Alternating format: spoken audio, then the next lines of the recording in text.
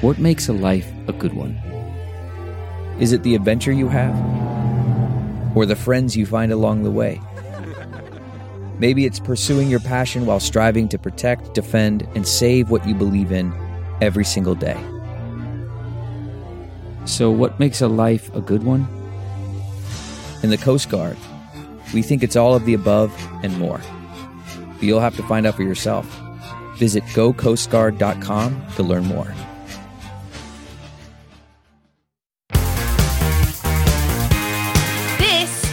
Totally 80s, the podcast dedicated to the music of the greatest decade ever.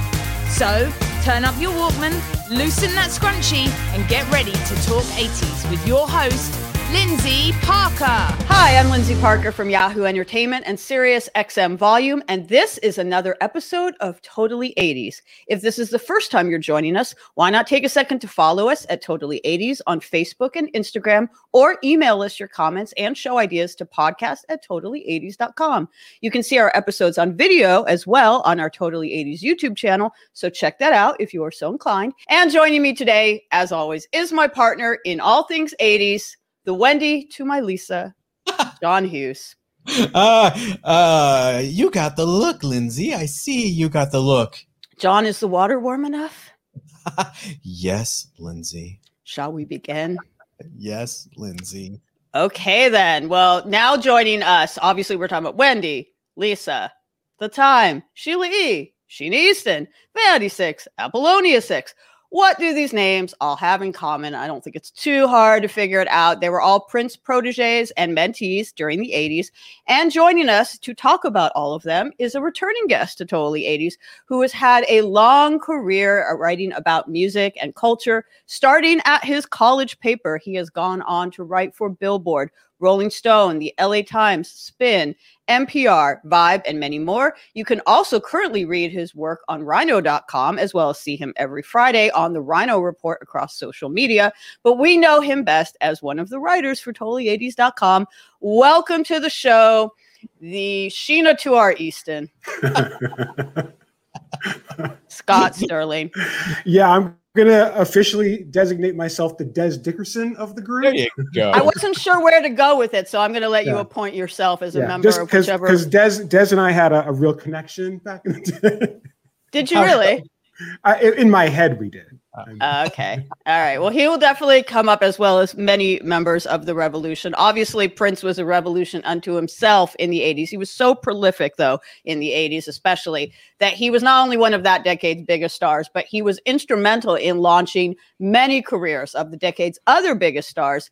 A lot of them were women. I will right now just say right out there are some people. I remember when Prince died, there was some jerk friend of mine on Facebook who I've probably since unfriended or blocked or at least muted, who was like, Prince put women on the stage wearing hardly anything in lingerie. I'm like, Prince put himself on the stage in lingerie. E-string. Assless chaps. Have you seen the cover of, caught a lot of, what was the album cover where he was wearing basically like leg warmers and panties? Dirty Mind, baby. And a trench coat. Dirty Mind. A Dirty Mind. So, he was equal opportunity. There was, I feel he was, his appreciation of female artists and, was actually pretty ahead of its time. And we will get into a lot of the female proteges and mentees that he took under his wing and did amazing work with. But I do want to start with The Time. We got to start with The Time, because conventional wisdom is that was all Prince. But if you look at the talent that came out of the group, I mean, Jimmy Jam and Terry Lewis alone, like architects of the Minneapolis sound, so many tentacles and things. We had, Janet Jackson recorded Control in Minneapolis. If you hear like a Bruno Mars song from, if you hear anything like Uptown Funk or whatever, you hear the entire Mark Ronson Uptown album. That's basically a Time tribute album for the most part. Absolutely. And Prince might have written those songs, which he did.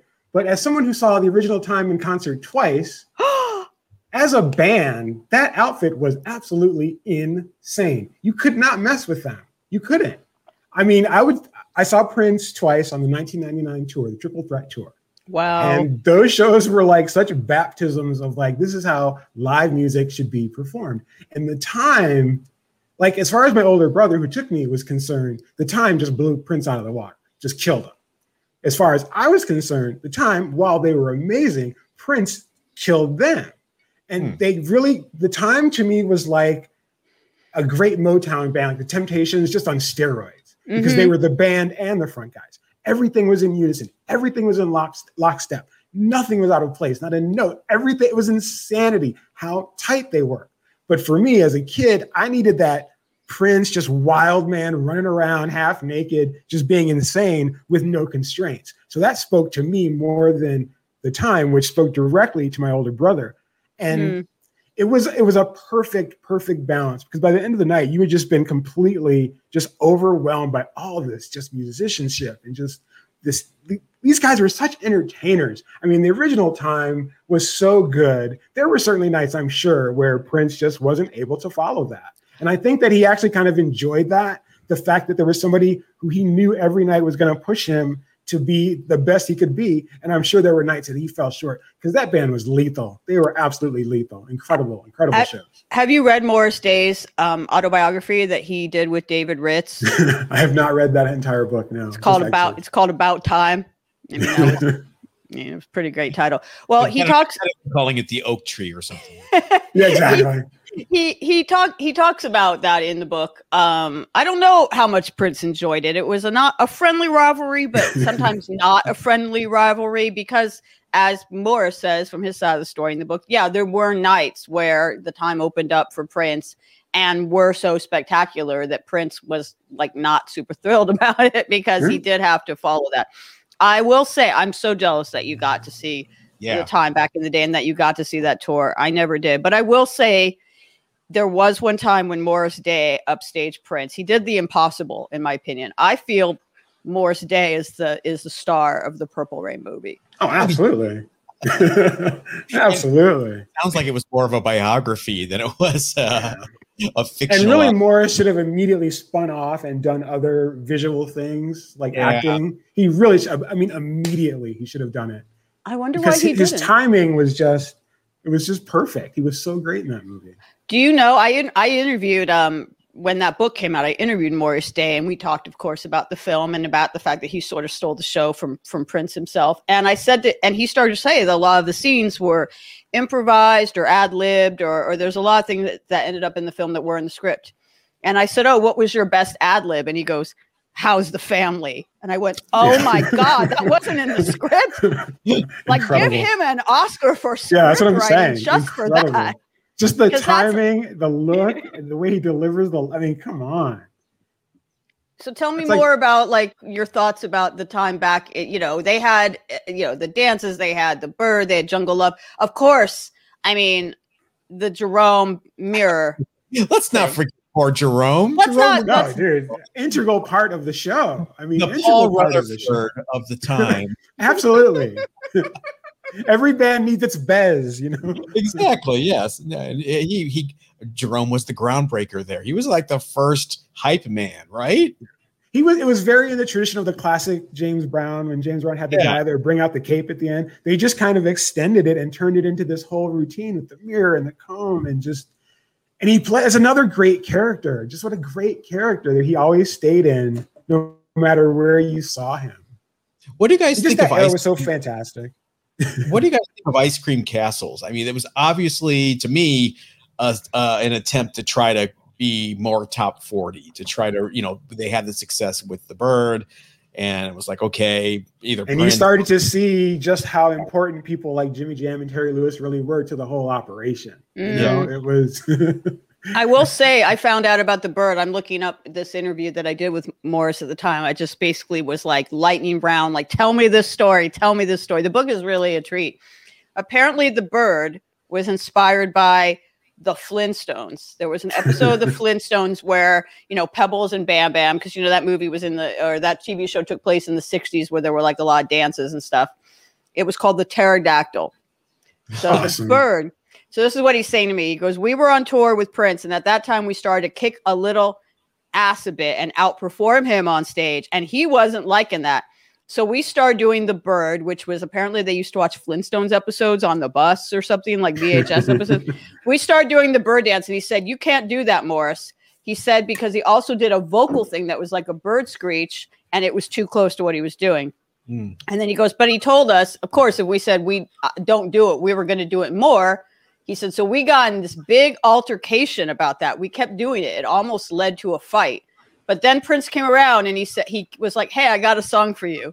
It's called The Bird.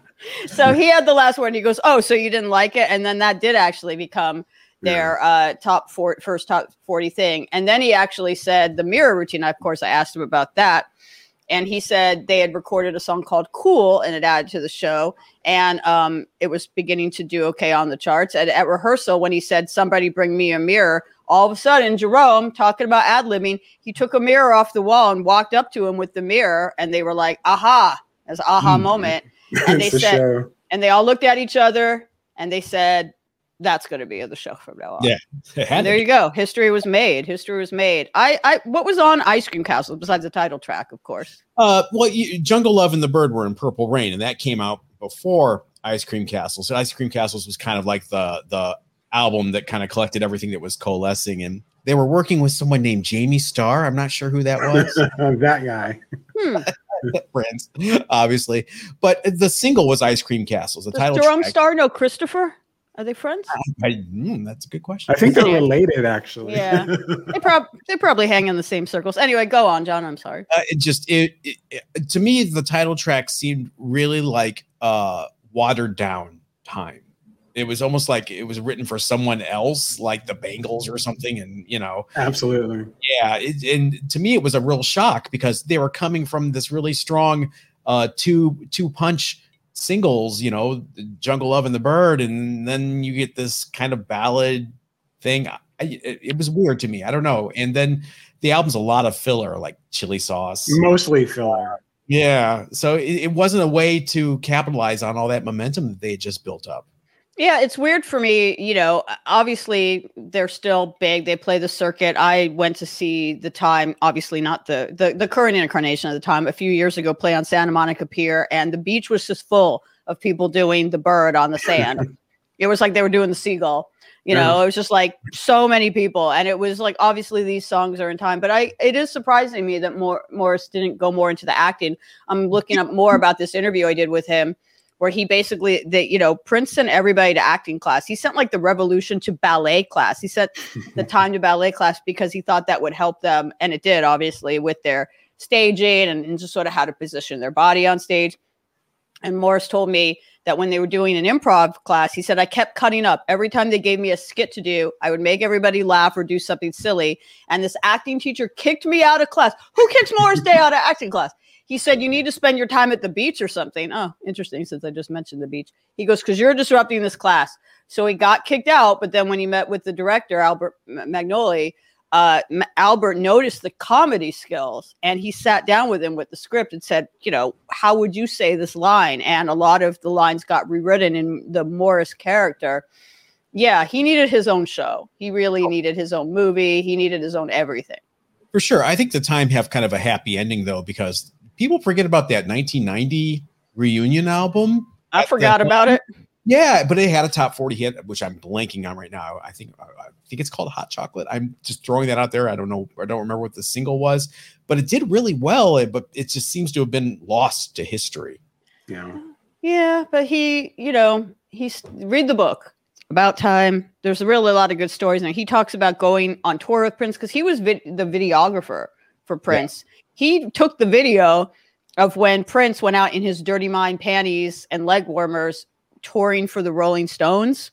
And it didn't move. That's a flex right there. And it did not go so well. And it was like a rare moment where Prince did not go over well with an audience and got booed and jeered. And I officially hate every single person who booed Prince at those shows. Because of those people, I didn't get to see Prince in 1981 because my brother took me to go see the Rolling Stones on their big 81 tour. And the lineup, when he bought the tickets, was Prince, Santana, or was Rolling Stones at the top, Santana, and Prince. He was on the bill. We had the tickets. I was going to see Prince. Super excited. He gets booed so bad in LA. jumps off the tour. Mick Jagger personally is like, Prince, please come back. He comes back for the second night. They boo him even harder. He gets off the tour altogether. So by the time the Stones get to Detroit, it was Rolling Stones, Santana, and Iggy Pop. And they treated Iggy Pop. They treated him just the way they would have treated Prince.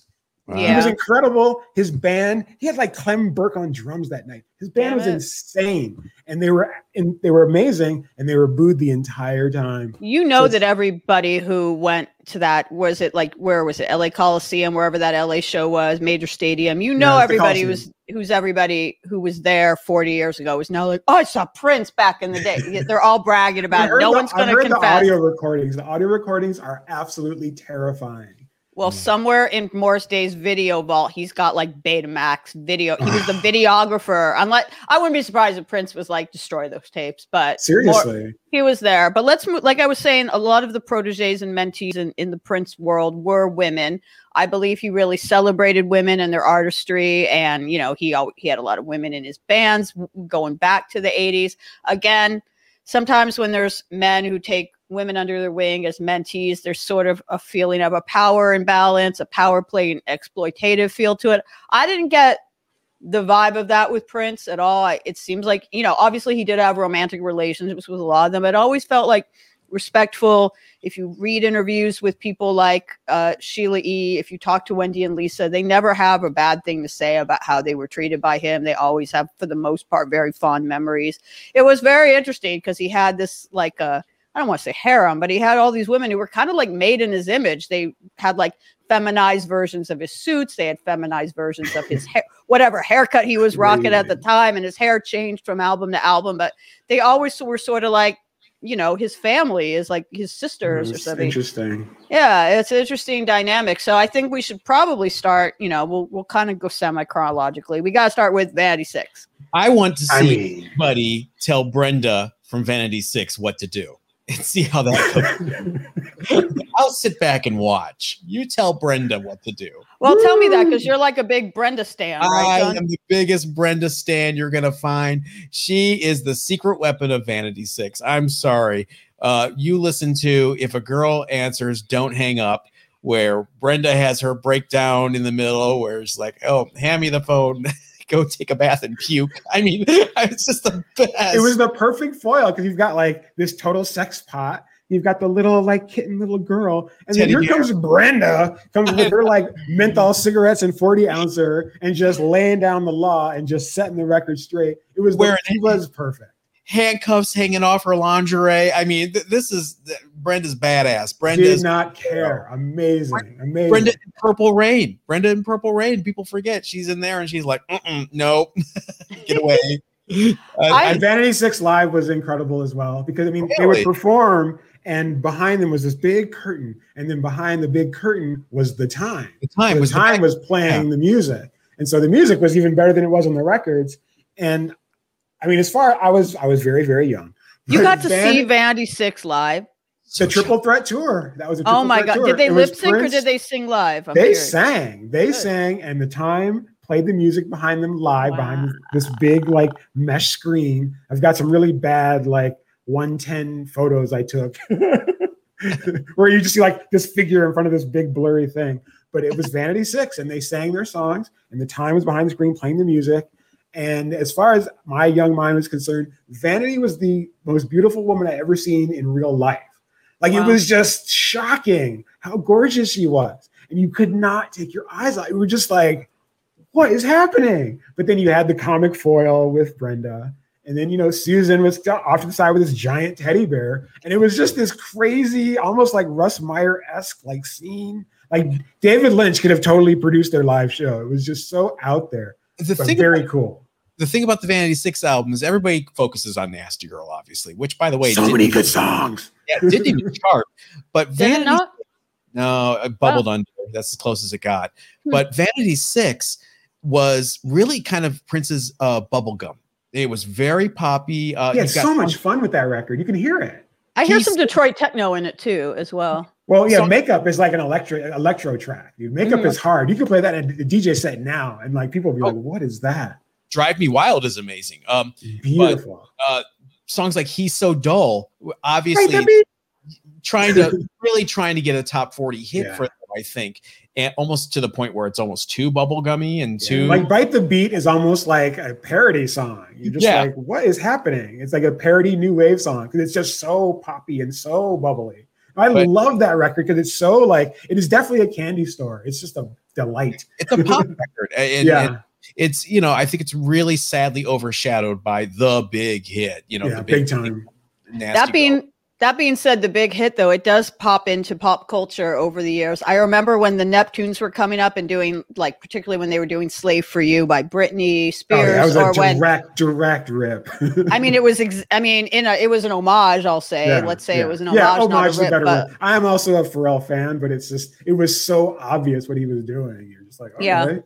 And even a little bit like with Milkshake by Khalees, just that sort of production definitely was, but particularly with Slave for You. And then when Donald Trump in the election after one of the presidential election debates with Hillary, where he called her a nasty woman, like there were two songs that started to trend that both have Minneapolis ties. One of them was Nasty by Janet Jackson, produced by Jimmy Jam and Terry Lewis. And the other one was Nasty Girl, less so, unfortunately. But both of them, I started to see people tweeting that song or whatever, like sort of in defiance to that horrible, nasty woman comment. So like occasionally those songs do pop up back in the public consciousness. But I do want to go off on a Vanity solo sidebar for just a second.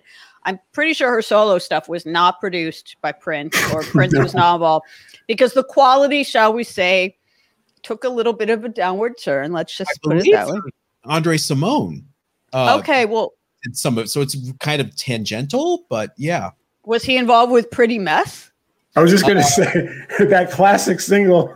Well, the sad part. Pretty Mess and Under the Influence charted in the Hot 100, but such a pretty mess. That was, for a very, very long time, as we all know, Vanity passed away not very long before Prince passed away, like within 2 weeks before, less than a month before.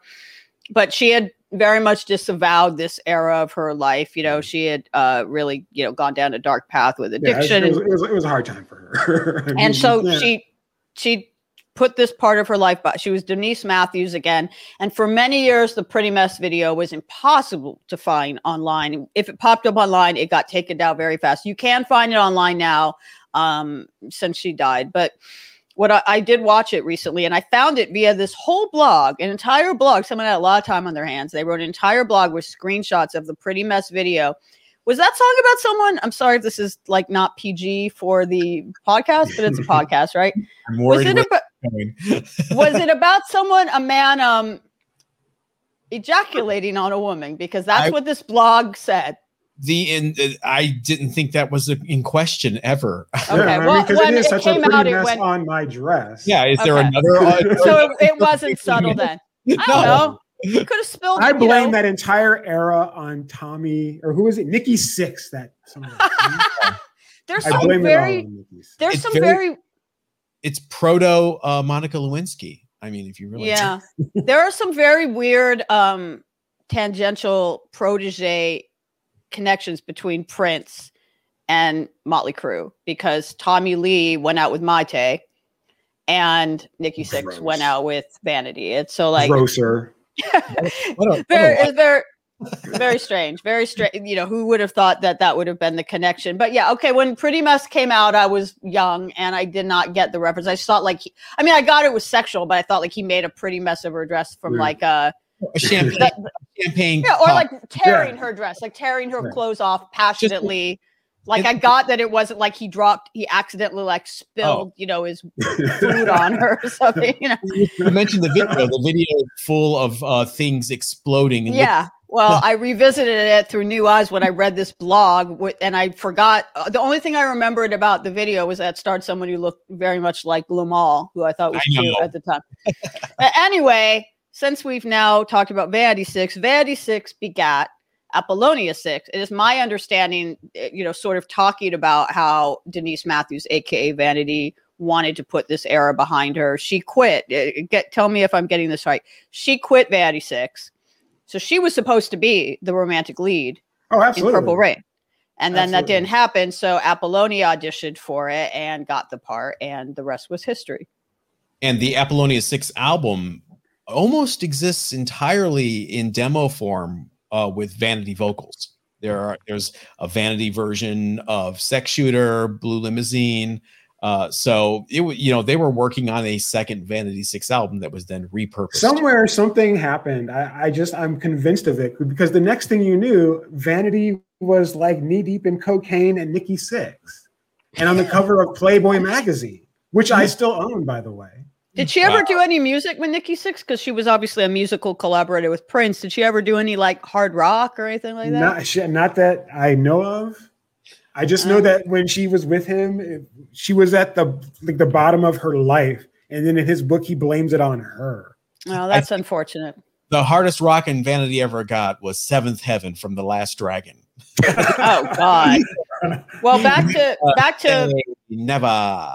Well, since you say that there was a whole Apollonia 6 album that was, also with with Vanity's vocals. Now, am I mistaken that the song Manic Monday, which obviously later became a really big hit for the Bangles, didn't Apollonia 6 record a version of that? There is a demo that if you do some creative sleuthing, you can find a demo of Apollonia 6 doing Manic Monday. And actually, it was going to be an Apollonia 6 single.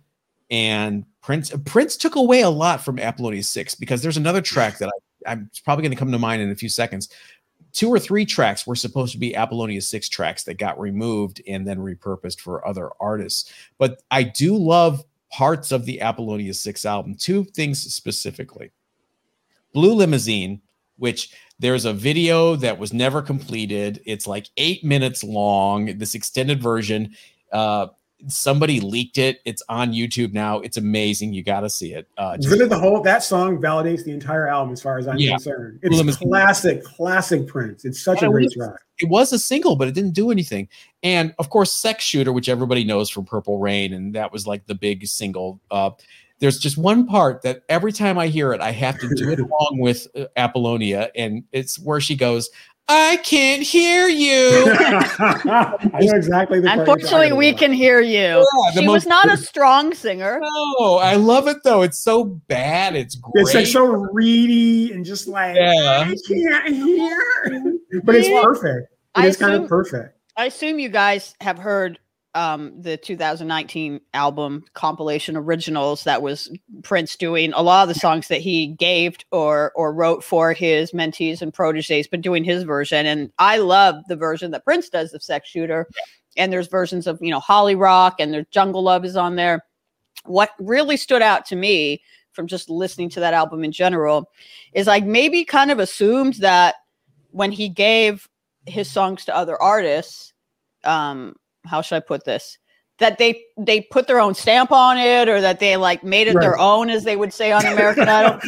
Pretty much not. They pretty much took his direction and pretty much did whatever. Like, obviously, there's not much variation between. Yeah. It's like note for note. I don't think it was like him, putting his stamp and saying, "Don't change this." Because Bangles Manic Monday is produced by someone else. Sheena Easton, You Got the Look. I think it's more of, hey, this demo is so good. Why would you? Great song. Why mess with the arrangement? Why mess with the approach? And I think that's why they sound so similar to the demo. He has this bass songwriting ability that will never cease to amaze me. The song that I always go back to is "When You Were Mine" from Dirty Mind. It's like the perfect pop song. It's literally perfect. Cyndi Lauper covered it, made it into a hit. But why was that not a single for Cyndi Lauper? She said. Was it not? No. I feel like I saw it on MTV, like a live concert version video. Maybe, but it was never a single. It's like, it was such a beautiful, like her rendition of it was so like emotional. You could kind of feel this like extra sort of like gravity in the vocal, and just so emotional and heavy. And it's just because the bare bones song is just so well made that if you can just even get around the melody, you've got a hit on your hands. I'm surprised someone hasn't redone it today as a single. Do we consider tangentially, maybe more adjacently, the Bangles and Susanna Hoffs in this category of what we're talking about? Because, obviously the Bangles were... I think you have to. Especially considering that song peaked at number 2 only because Kiss was at number 1, blocking it from hitting number 1. Ah, interesting. Does anyone know? I don't know offhand how, obviously the Bangles, like I say, aren't Susanna Hoffs is not a protege of Prince. The Bangles were already around. They were already very well established. But what is the story of how Manic Monday, which was recorded by Apollonia and written by Christopher, friend of Jamie Starr, how did it end up becoming a Bangles song? He saw the video for Hero Takes a Fall. And like any red-blooded American male who is straight, like us straight guys, he was immediately like, oh, my sweet Lord, I must get to know this woman. I believe the term is besotted. He was besotted by Susanna Hoffs and reached out to her and the management. And a cassette showed up one day and, from Christopher saying, here's a song for you. Do we know if they ever, I mean, like I say, a lot of the women that he had, no, I'm not trying to be salacious here. No, a lot of the women. She has said plainly they did not have any kind of relationship. They did not date is what I'm trying to say. He was a gentleman. He was a gentleman. Well, that's what I was trying to say is like, even though he did have relationships with some of the women, we haven't talked about Sheila E. yet. He had a very serious relationship with her. It wasn't, I don't know, for whatever, it doesn't seem icky to me. It seems like there was respect, there was egalitarian, and they both got something out of it besides the personal enjoyment they got out of their relationship. It was like it was collaborative. I mean, maybe he was the one in charge because, as I just said, from originals, a lot of his versions ended up being, the versions that became hits for other people are pretty faithful versions of what his vision was. But it just doesn't feel like gross, is what I'm trying to say. Yeah. Paisley Underground aside, though, since we're talking about the Bangles. Are you guys familiar with the one album that the Paisley Underground band, the 3 O'Clock, did that was on Paisley Park Records, Vermilion? A lot of people don't remember that Jason Faulkner would almost be a podcast unto himself, because I don't know if there's anyone who's been in Jellyfish and the 3 O'Clock and Community of K, but he did all those things. But he was on this later edition of the 3 O'Clock. And it was recorded. I don't think Prince produced it, but he did. It was recorded. It was released on Paisley Park Records. But there's one song on it called Neon Telephone that Prince wrote that I would say is one of the best non-Prince compositions. I want to hear a Prince version of that because I'm sure it's in the vault somewhere. That song is such a banger. It's such a great song. Such a magical combination of artists, because most Prince fans, most mainstream music people have no clue who or what a 3 O'Clock is, what the Paisley Underground is. And like, I was a total nerd who discovered the 3 O'Clock on MV3 all the way. Oh my God, MV3. They performed live on MV3. And I literally the next day went to Sam's Jams and bought Baroque Hoedown, the EP, which I still own. I know those songs inside and out. Did they do Her Head's Revolving on that too? It was I Go Wild. And of course, Cantaloupe Girlfriend, which is, one of the greatest songs ever written by anybody. So, do you know how the Prince combination, was it through the Bangles? Did he discover the 3 O'Clock through the Paisley Underground thing? How did he even have that band on his radar to sign them? He was plugged in. He was seriously plugged in. He was watching MTV. He probably saw him on IRS's The Cutting Edge. He was very Elton John in that way, where they were such music fans and constantly shopping and listening to what's new and trying to see what was out there. And then like, oh, let me try my spin on this. And, like you can hear on Dirty Mind, you can hear the Cars influence all over that record. Yes. You can hear that he was like, oh, this Rico Kasich guy's got some good ideas. And he totally like flipped it. And I love that about him, the way he would soak up these things, because you can hear it. So cool. Absolutely. Since we're talking about unusual signings to Paisley Park, I have to throw one out. After Missing Persons broke up, he signed Dale Bozio. What? Dale, and I was unaware. I'm today years old. Tell me this whole story. Rechristed as Dale, just Dale, and had an album, Riot in English, with the singer Simon, which is written by Prince. And this came out. Yeah, 89, 88, 89. And I bought the album on cutout like the day after it came out. Was it good? I guess it wasn't if it was in cutout. Infamously horrible, despite the allmusic.com review, which really kind of is someone like, her phrasing is Neapolitan. Yeah, you have to read this. Written by John. Oh my God. You would someone related to her. Yeah. Man. Bozio.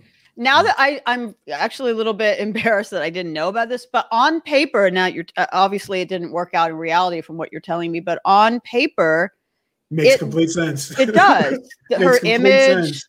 And I could see her with and a Prince Missing Persons was a bunch of Frank Zappa art musicians, so they could all really play. So Prince was probably like, "Hey, these guys could actually play too." Here's the problem, Scott: strip all those guys away. Exactly. You got no Terry Bozzio anymore. You got no more Warren Cucurullo. Like you're left with Dale hiccuping over Prince demos for about an hour. Do you think he gave her his not best songs?